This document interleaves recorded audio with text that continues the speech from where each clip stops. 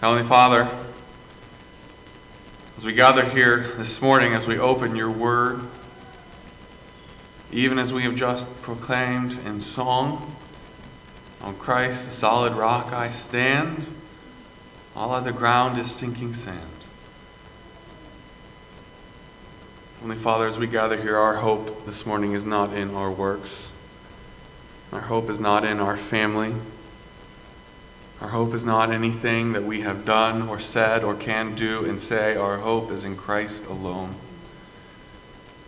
And even as we turn our attention to this passage this morning, even as we see a final call to faith and the cost of rejecting Jesus, may we be challenged. May we be encouraged to go to a dark world with the light of the gospel. We pray that you would be lifted up in this hour, and we pray all this in the name of Jesus Christ. Amen.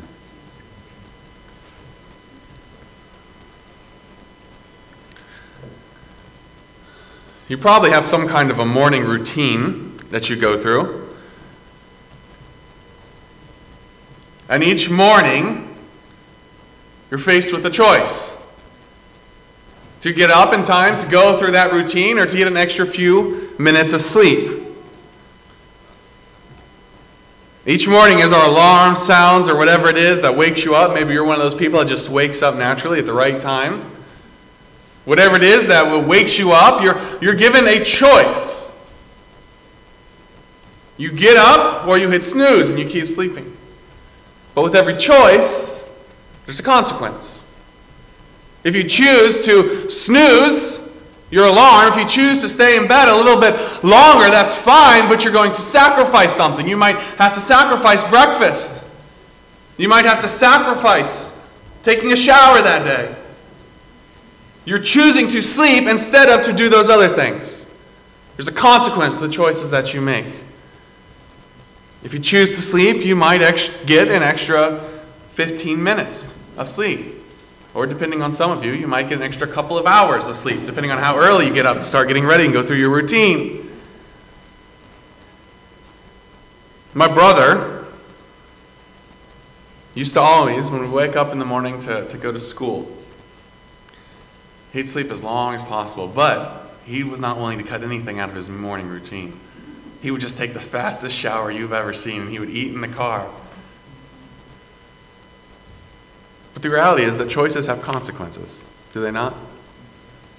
When you make a choice to sleep longer in the morning, you have to cut something out. Or you choose less sleep so you can get up and get everything accomplished. Choices have consequences. Let's come to our passage this morning in John 12. We see that choices have consequences. We've been working our way through the book of John. We're coming to the end of John 12. We're coming to the end of Jesus' public ministry. The last several chapters of John deal with the more private, with Jesus and his disciples.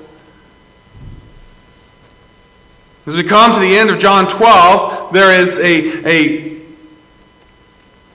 truth that is put out, and that is the cost of rejecting Jesus. The cost. There's a final invitation to believe. And in the reality that if you reject, one day you will stand before God. There's a cost. As we work our way through this passage, we'll see a sad truth, a call to faith, and then a final warning.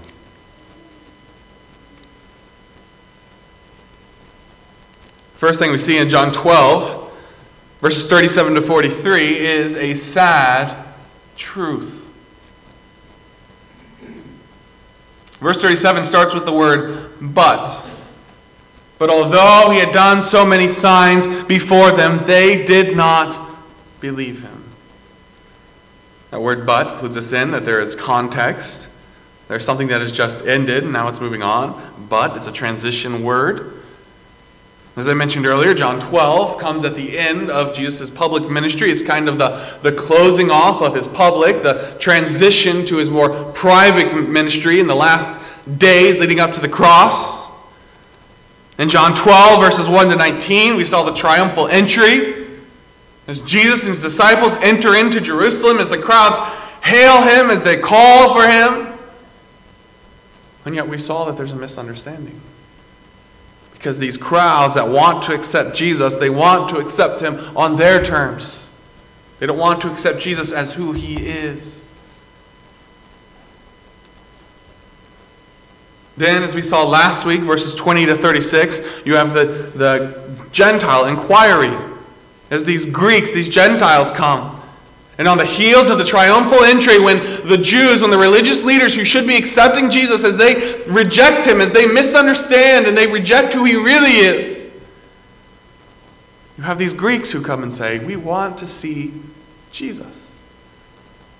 And that signals to Jesus that the time has come. All throughout the book of John, Jesus said time and time again, my time has not come, my time has not come, my time has not come. And now as we come to John 12, these Gentiles come to Jesus, and he says, the time has come. The time of my glorification, the time when Jesus will go to the cross, when he will die, when he will be buried, when he will rise again, when he will ascend to heaven. So all this has gone on. In verse 36, after explaining his coming death, why he must die, Jesus says this, while you have the light, believe in the light. While I am here, believe in me, that you may become sons of the light. These things Jesus spoke and departed and was hidden from them. Verse 37, but. He's given one final invitation, and then he says, but. Verse 37, but although he had done so many signs before them. We've been working our way through the book of John, and we've seen many of these signs. So many, the word is actually tied to not just quantity, but quality. He has done so many great signs, some of your translations might say. He's done so many great. And notice it doesn't say miracles. It says signs. That's what these miracles are. They are signs. They point to something. They point to someone. These signs that Jesus has done all throughout the book of John, all throughout his earthly ministry, point to the fact that he is the Son of God. That he is the Messiah. These signs call for belief. And he has done so many and so great signs before them, and yet they did not believe in him. As you come to John 12:37, the problem is not lack of evidence. The problem is lack of faith. It's not that Jesus has been derelict in his duty as Messiah. It's not that he hasn't done enough signs. It's not that his signs fell short somehow. He's done more than enough. He's done amazing signs. Even as we saw in John 11, culminating in the resurrection of Lazarus from the dead. We've seen that Jesus has power over nature. He has power over demons. He has power over death itself, and yet they still do not believe. The problem is not lack of evidence, it's lack of faith.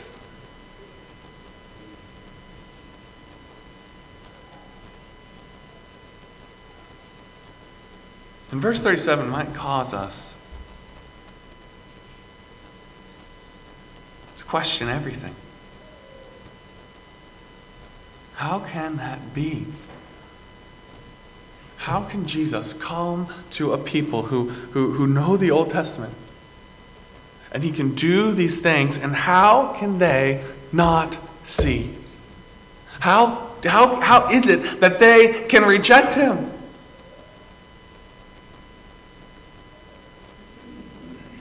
What is wrong here? How can this be? How can God's Son be rejected? What does this mean for God's plan?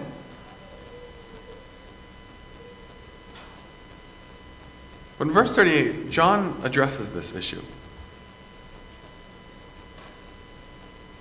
And he says that the word of Isaiah the prophet might be fulfilled. That's surprising, is it not? They've rejected Jesus. He's done so many signs before them. They did not believe him. Why? How?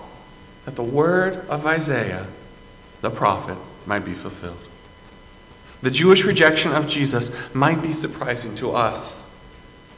It might be troubling to us, but it is not troubling to God. In fact, what you see here in verse 38 is it was foretold. And the first 3 verses of Isaiah 53 makes it clear. Isaiah 53, who has believed our report, and to whom has the arm of the Lord been revealed? You have those same words here in John 12:38, but it goes on, for he shall grow up before him as a tender plant, as a root out of dry ground. He has no form or comeliness. When we see him, there is no beauty that we should desire him. He is despised and rejected by men, a man of sorrows and acquainted with grief. And he hid, as it were, our faces. We hid, as it were, our faces from him, for he was despised, and we did not esteem him. John makes it very clear that this is not surprising to God. It might be surprising to us. It might cause us to question everything. Has God lost control? How can his own people not believe? And John says, no, look! God foretold this. We knew this was going to happen. We knew he was going to be rejected. This is not surprising to God. In fact, look at verse 39. John here doubles down. The Jewish rejection of Jesus not only does not threaten God's plan, it fits perfectly into the sovereign plan of God. So much so that look at the strong language John uses here. Therefore, all right, so verse 38. They didn't believe in him, so that the word of Isaiah the prophet might be fulfilled. Verse 39, therefore, they could not believe. It's not just that they didn't believe. This is very strong language. They could not believe. Then he quotes another passage from Isaiah. Passage that we read this morning, Isaiah 6. He has blinded their eyes and hardened their hearts, lest they should see with their eyes, lest they should understand with their hearts and turn, so that I should heal them.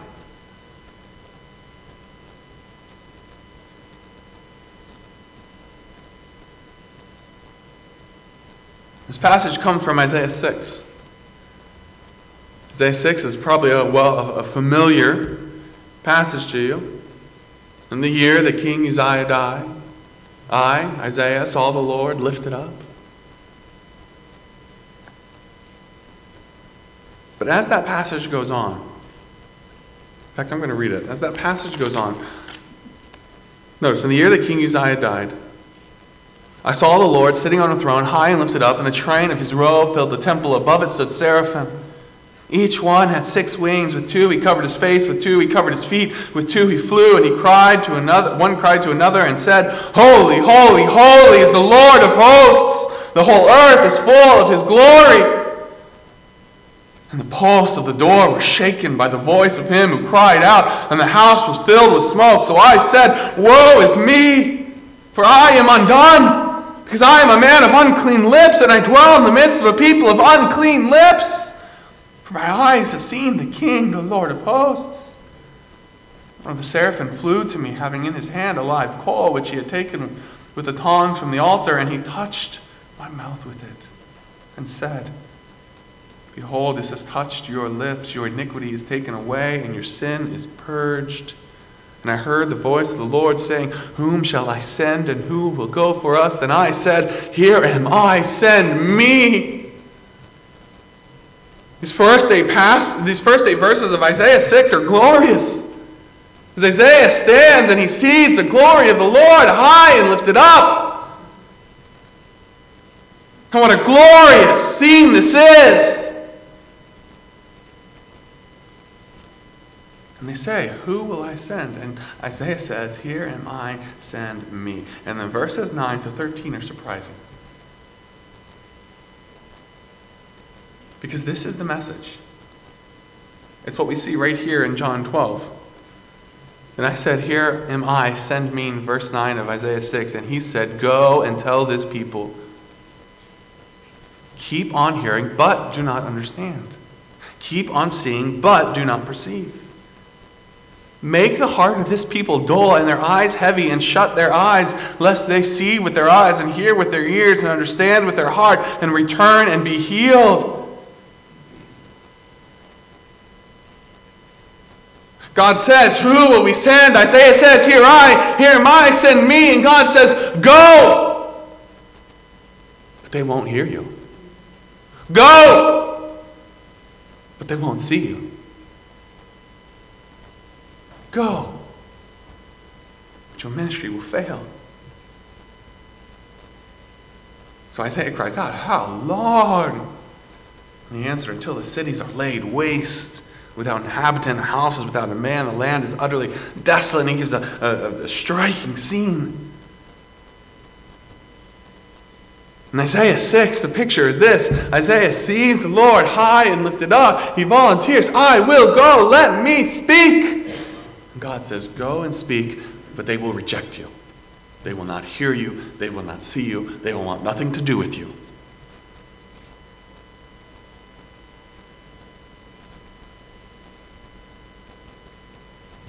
Calvin, on Isaiah 6, verses 9 to 10, says this. He means to make his word a punishment to the reprobate, that it may render them more thoroughly blind, and that their blindness may be plunged into deeper darkness. It is indeed a dreadful judgment of God when he overwhelms men by the light of doctrine in such a manner as to deprive them of all understanding. And when even by means of that which is their only light, he brings darkness upon them. Go and speak the truth, and the truth will push them farther away.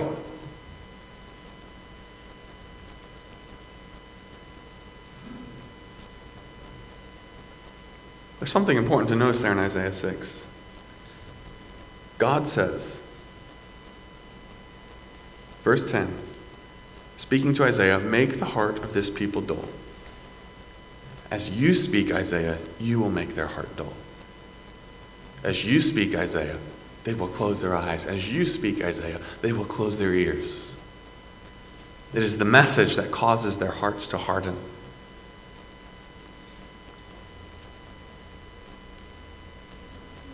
Picture in Isaiah reminds me of sometimes when I was a teenager. And my parents would say something to me, and because it was my parents who were saying it, I didn't want to hear it. I can think of specific times as a teenager when my parents would say something, and because it was my parents, no, I don't want to do that. Not to throw teenagers under the bus. Maybe they're not all as rebellious as I was. But coming from your parents, you don't want to hear it. They might be saying the right thing, but it's because they who are saying it, you don't want to hear it. Your friend could then say the exact same thing, and you'll agree with it 100%. But if it's coming from your parents, you don't want to hear it. In fact, I can think of specific times when I would know what was the right thing to do, and I was going to do it, and I was excited about that because I was growing up, I was going to do the right thing, and then someone would say to me, "Hey, you should do that." I was already going to do that before you told me. Now I'm not going to do it because you're going to think I'm doing it just because you said it. Is that not our rebellious hearts? And that's exactly what is going on in Isaiah. You're going to preach this message to you, and it's the message that will cause them to further rebel. And that's exactly what Jesus is saying here in John 12. What John is saying. They could not believe because Isaiah said again, he has blinded their eyes and hardened their hearts. Isaiah ties this passage to this exact situation.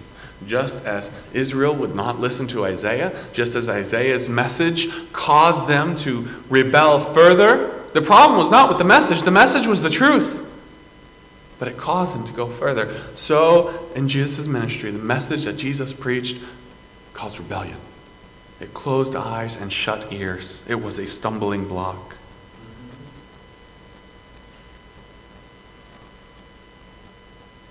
And if you're like me, this is a very difficult passage.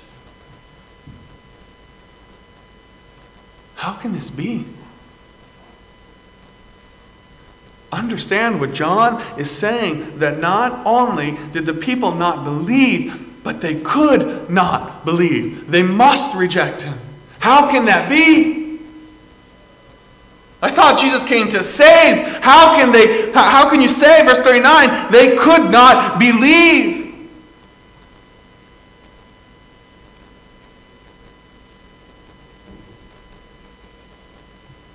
I think there's several things that we must consider as we think through this, as we wrestle with this. First thing,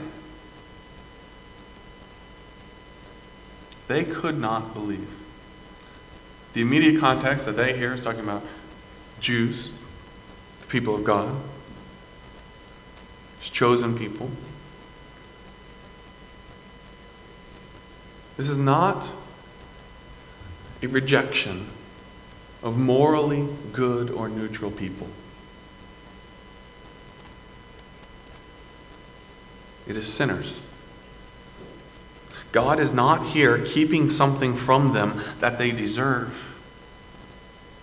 In fact, the surprise of John 12 should not be that they reject Jesus, but that by the grace of God, any accept Jesus. That's number one. Number one, the fact that they reject Jesus should not surprise us. The fact that any at all accept Jesus, that should surprise us. Because these are sinners. They are not morally good or neutral. They are sinners like you and I are sinners. The surprising thing is that any believe, not that many reject. Secondly, don't think that this is God's fault. Verse 37 makes it very clear. Although he had done so many signs before them, they did not believe. Verse 37 puts the hardening of their hearts on them and not on God. They are responsible for not believing. The message may have pushed it further, but it's still not God's fault. That is their fault. They are the ones who rejected Jesus.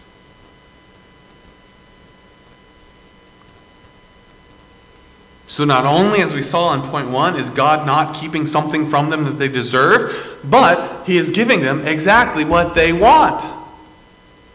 They rejected him. And it's difficult for us to reconcile this in our mind, but the sovereignty of God and the free will of man are never at odds. God is sovereign, and they are responsible for rejecting Jesus.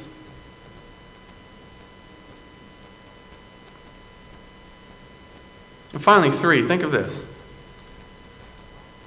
As you come to a passage like this, remember John's larger point. Back up and see the bigger picture.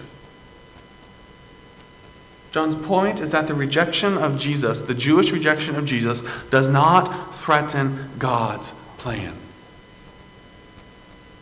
It fits perfectly into the sovereign plan of God. It takes this good news of the world to the world. Even as we've already seen beginning to happen, as we saw last week, as the Greeks come and seek Jesus, and the Jews reject him. They are responsible for their decision. God is not keeping something from them that they deserve. He's giving them what they deserve. In fact, he's giving them what they want. They are the ones who chose to reject him. And at the same time, God is in complete control, and God is accomplishing his purpose even through their rejection.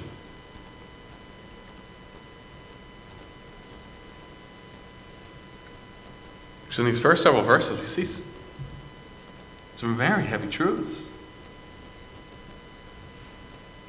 The Jews reject Jesus and the sovereign plan of God. But of their own will, they reject Jesus. And as you come to verse 41, John says something remarkable. He says, "These things Isaiah said when he saw his glory and spoke of him." He goes back to Isaiah 6. The day the king Uzziah died, I saw the Lord high and lifted up, his train filled. And what John is saying here is that Isaiah said when he saw his glory and spoke of him. John here states that when Isaiah saw the Lord high and lifted up, he saw Jesus in his glory.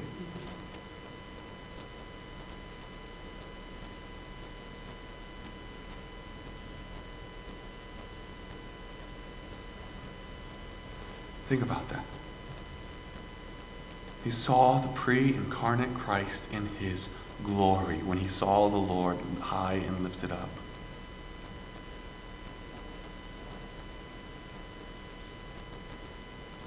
How powerful it must have been for Isaiah to see the glory of the incarnate Christ in Isaiah 6 and then to write Isaiah 53. He was rejected. Surely he has borne our griefs. Think about that. In the course of the book of Isaiah, Isaiah saw the glory of the Lord in heaven, and then he saw the glory of that incarnate Christ that he saw his death. He wrote of his rejection. How many questions must have filled Isaiah's mind as he wrestled with this? How can that God who I saw and the people rejected, and they will reject him even to death? As Isaiah looking forward, we look back on that gospel. We look back on the incarnation of Jesus Christ as God takes on flesh, as he's rejected and as he dies.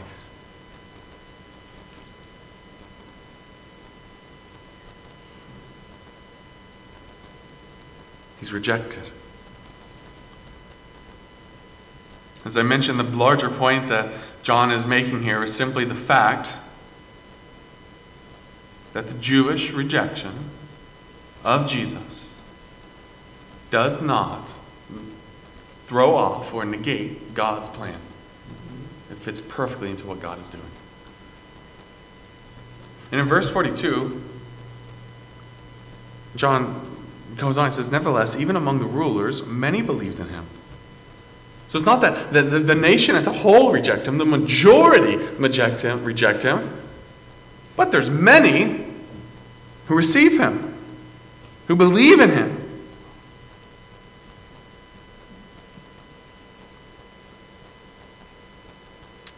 But because of the Pharisees, they did not confess him.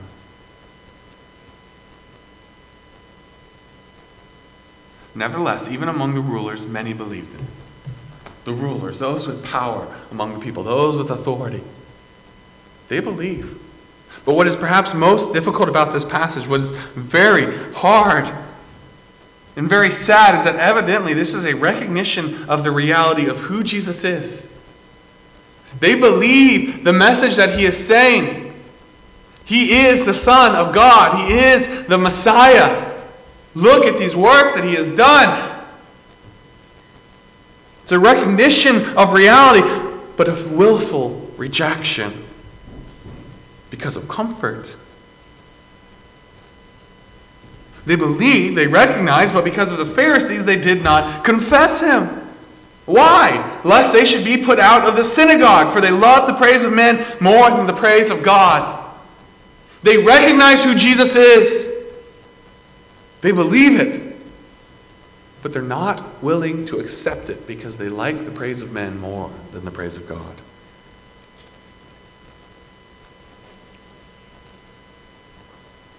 As I was studying this week, many commentators lean towards the fact that these rulers actually did believe that they were saved. It was just a very weak faith. But personally, I struggle with that. In the context of John, I don't think that they could truly believe.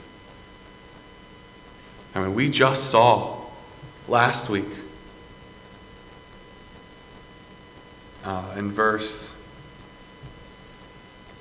in John 12,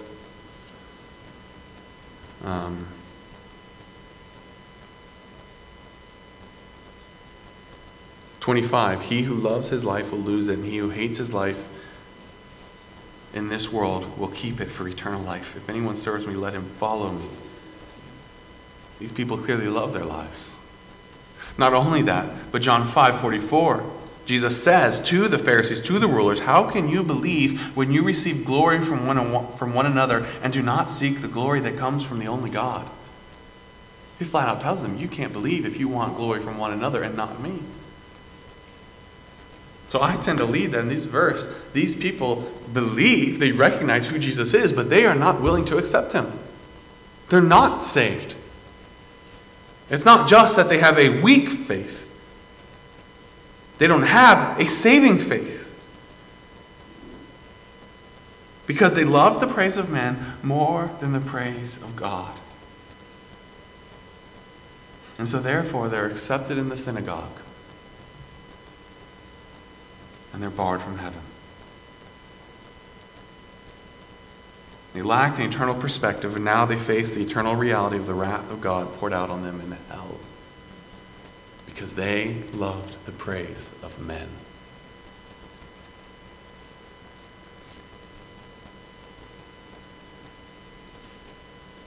Was it worth it? Was it worth it? If we could get these men and we could have them on stage and we could ask them, was it worth it? I guarantee you every single one of them would say no. Like the rich man and Lazarus who was begging for just a drop of water. Let me go and tell my brothers.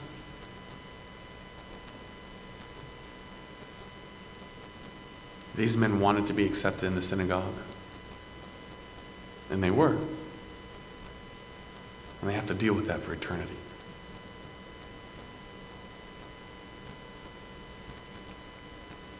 And at the same time, notice this. Verse 42. They believed, but why is it that belief did not move to saving faith? Because of the Pharisees. Those who should lead the people to Jesus are keeping people away. They did not believe because of the Pharisees. May we never keep people away from Jesus. May we not let tradition or standard or whatever it may be keep people from Jesus.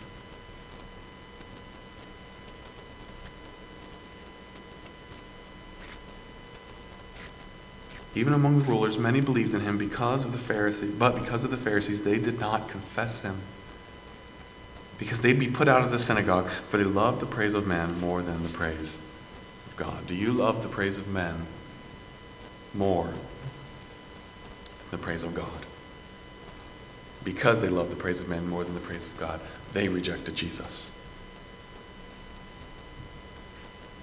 So the sad truth is that Jesus came unto his own, and his own did not receive him. As you move forward then to verse 44, you see a call to faith. Really, I could split this passage into just two. Through verse 43, a sad reality. Through verse 44, then to verse 50, the reality that God is behind the ministry of Jesus. But in that, there's two kind of subpoints, a call to faith and then a final warning. And the first thing we see, verse 44 to 46, a call to faith. We don't know when this is, but at some point, Jesus stands up and Jesus cried out. He cried out with a loud cry. He who believes in me believes not in me, but in him who sent me. And he who sees me sees him who sent me. I have come as a light into the world, that whoever believes in me should not abide in darkness. He cries out, he who believes in me believes not in me, but in he who sent me. You see, the big idea of this passage, verses 44 to 50, is those who accept Jesus accept God. Those who reject Jesus reject God. In 44 to 46, we see those who accept Jesus accept God. As an ambassador speaks for the President of the United States, so Jesus speaks for God. He represents him. To reject him is to reject God. Just as in a foreign country, to reject a country's ambassador is to reject that country's president, is to reject that country. He who believes in me believes not in me, in him who sent me, the Father. And he who sees me sees him who sent me. Jesus speaks for the Father. In fact, Jesus and the Father are one. To reject Jesus is to reject the Father. To accept Jesus is to accept the Father. I have come, Jesus says here, verse 46, I have come as a light into the world. And the light that Jesus brings is truth and life, as we see in John 1, verses 4 to 5. These themes, these ideas that are brought up in the first 18 verses of John, the prologue, carry through the book of John. And here in John 12, we return to that. I have come as a light into the world. The light he brings is the light of truth and of life, that whoever believes in me. So to believe in Jesus is to walk in the light. Whoever believes in me should not abide in darkness. Darkness, sin, and death.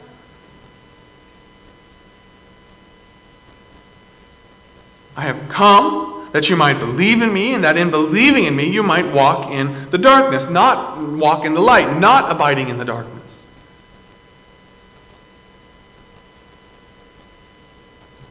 And, verse 47 then. So that's a call to faith. This is why I have come. I've come as a light into a dark world. I have come to call to faith, that you might not abide in darkness. But there's a final warning. If anyone hears my words and does not believe. So here you have a contrast between whoever believes in verse 46, who does not abide in darkness, and those who do not believe. They will face judgment. But notice what Jesus says here in verse 47. If anyone hears my words and does not believe, I don't judge him. I'm not here to judge. I did not come to judge the world, but to save the world. We see that same truth in John 3:17. For God so loved the world that he gave his only begotten Son, that whosoever believes in him should not perish but have everlasting life. God did not send his Son to condemn the world. The world through him might be saved. I did not come to judge the world, but to save the world.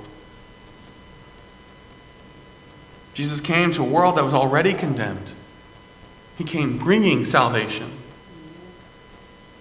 But he who rejects me and does not receive my words has that which judges him. That doesn't mean that they will not face judgment, because to deny Jesus, to reject Jesus, brings judgment. The word that I have spoken will judge him in the last day. The gospel. To reject Jesus is to reject God and to reject eternal life. To reject the truth is to accept the consequences.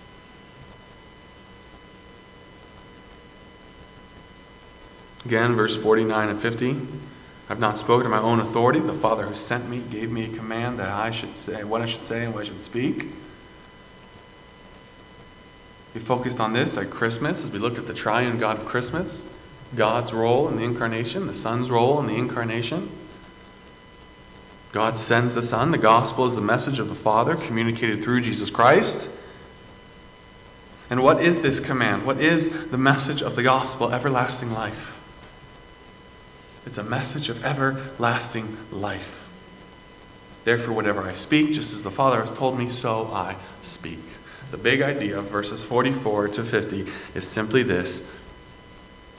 Jesus speaks with the Father. To reject Jesus is to reject God. To accept Jesus is to accept God. So as you look at the whole, at this passage, you see the sad reality, verses 37 to 43, that Israel rejected God. And there are consequences for that. To reject God is to reject life. In verse 44 to 50, there's a ray of hope. To accept Jesus is to accept God. To reject Jesus is to reject God. Israel rejected? What will you do? Won't you believe? See, as we come to the end of this passage, points of application. Number one, believe. Believe.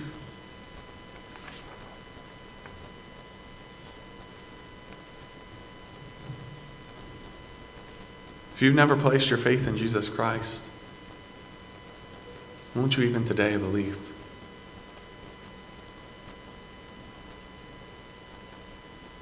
As I mentioned at the beginning, as we were talking about Israel's rejection of God, it's not a rejection. God's rejection of Israel is it's not a rejection of a morally good or neutral individuals. They are sinners. And you and I are sinners. The Bible makes it clear that we have sinned, and the penalty for sin is death. But God sent his Son, Jesus Christ, to die on the cross for you and for me, to take our sin, to pay for it. He died for you. He died for me. And what John is saying here is to reject Jesus is to accept the penalty for your sins.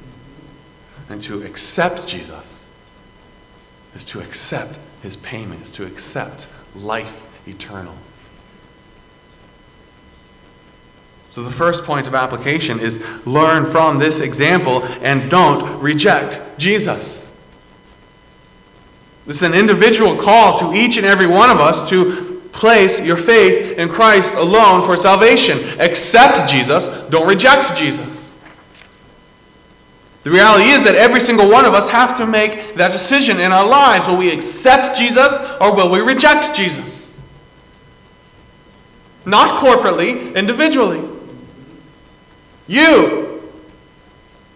Will you accept Jesus or will you reject Jesus? Has there ever been a time in your life when you have turned from your sin and you have turned to Christ in faith? If not, may that be today. There's a cost of rejecting Jesus. Don't reject him. Accept him. Secondly, walk in the light. Verses 44 to 46, Jesus talks about why he came. Believes in me, believes not in me, but in him who sent me. He who sees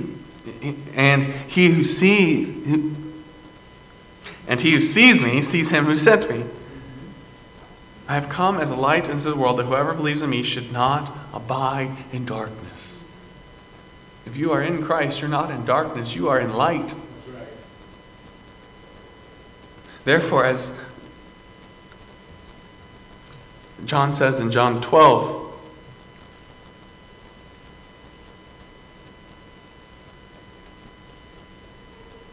he who loves his life will lose it, and he who hates his life in this world will keep it for eternal life. If anyone serves me, let him follow me.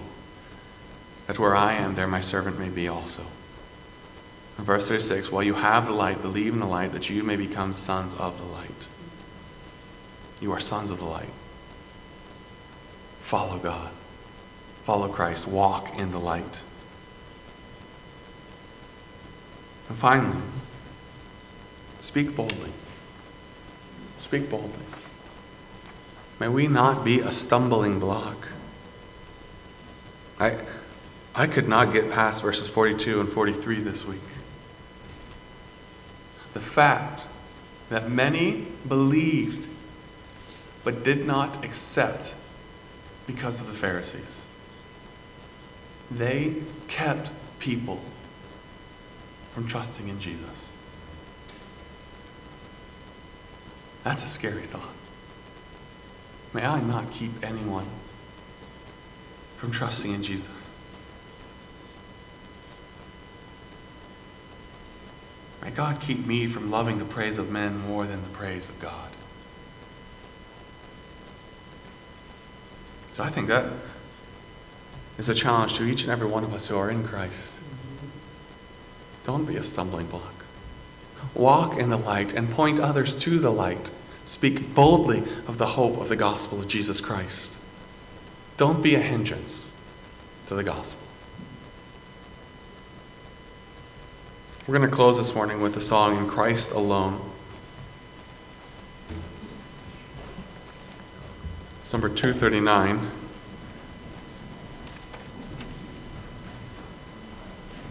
In Christ alone I stand. I hope that you have that hope. I pray that you have that hope this morning. That you are in Christ alone. That you're not hoping in your works, that you're not hoping in your family name, that you are hoping in Christ alone. That you would not just see who Jesus is, that you would accept who Jesus is. That you would place your faith in him even this morning. And for those of us that are in Christ, let us walk in the light and let us spread the light. Let us share the gospel everywhere we go. Let us speak boldly.